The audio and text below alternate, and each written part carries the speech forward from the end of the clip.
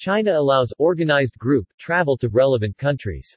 The Ministry of Culture and Tourism of China issued a statement announcing that organized group travel to relevant countries will be allowed to resume in early February.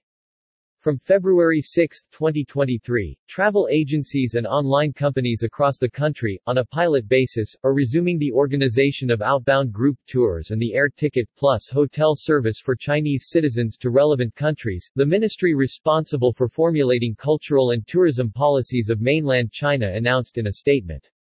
The list of relevant countries provided by the ministry includes Argentina, Hungary, Egypt, Indonesia, Cambodia, Kenya, Cuba, Laos, Malaysia, the Maldives, New Zealand, the United Arab Emirates, Singapore, Thailand, Fiji, the Philippines, Russia, Switzerland, Sri Lanka and South Africa.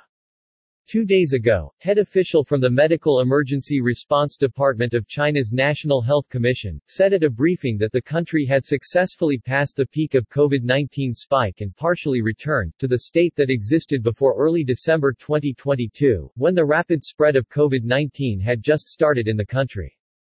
2 weeks ago, the National Health Commission of the People's Republic of China downgraded COVID-19 from the Class A extremely dangerous category of diseases to Class B category diseases requiring strict control measures.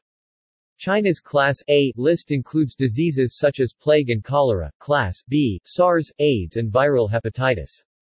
In this context, the government of the People's Republic of China has significantly eased quarantine restrictions for those entering the country.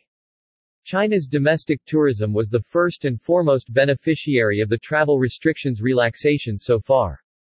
Immediately upon the official announcement about the ease of COVID-19 controls, there was a huge surge in travel bookings for domestic flights, with Sanya on the southern end of China's tourist Hainan Island, being the hottest destination with the fastest tourism recovery.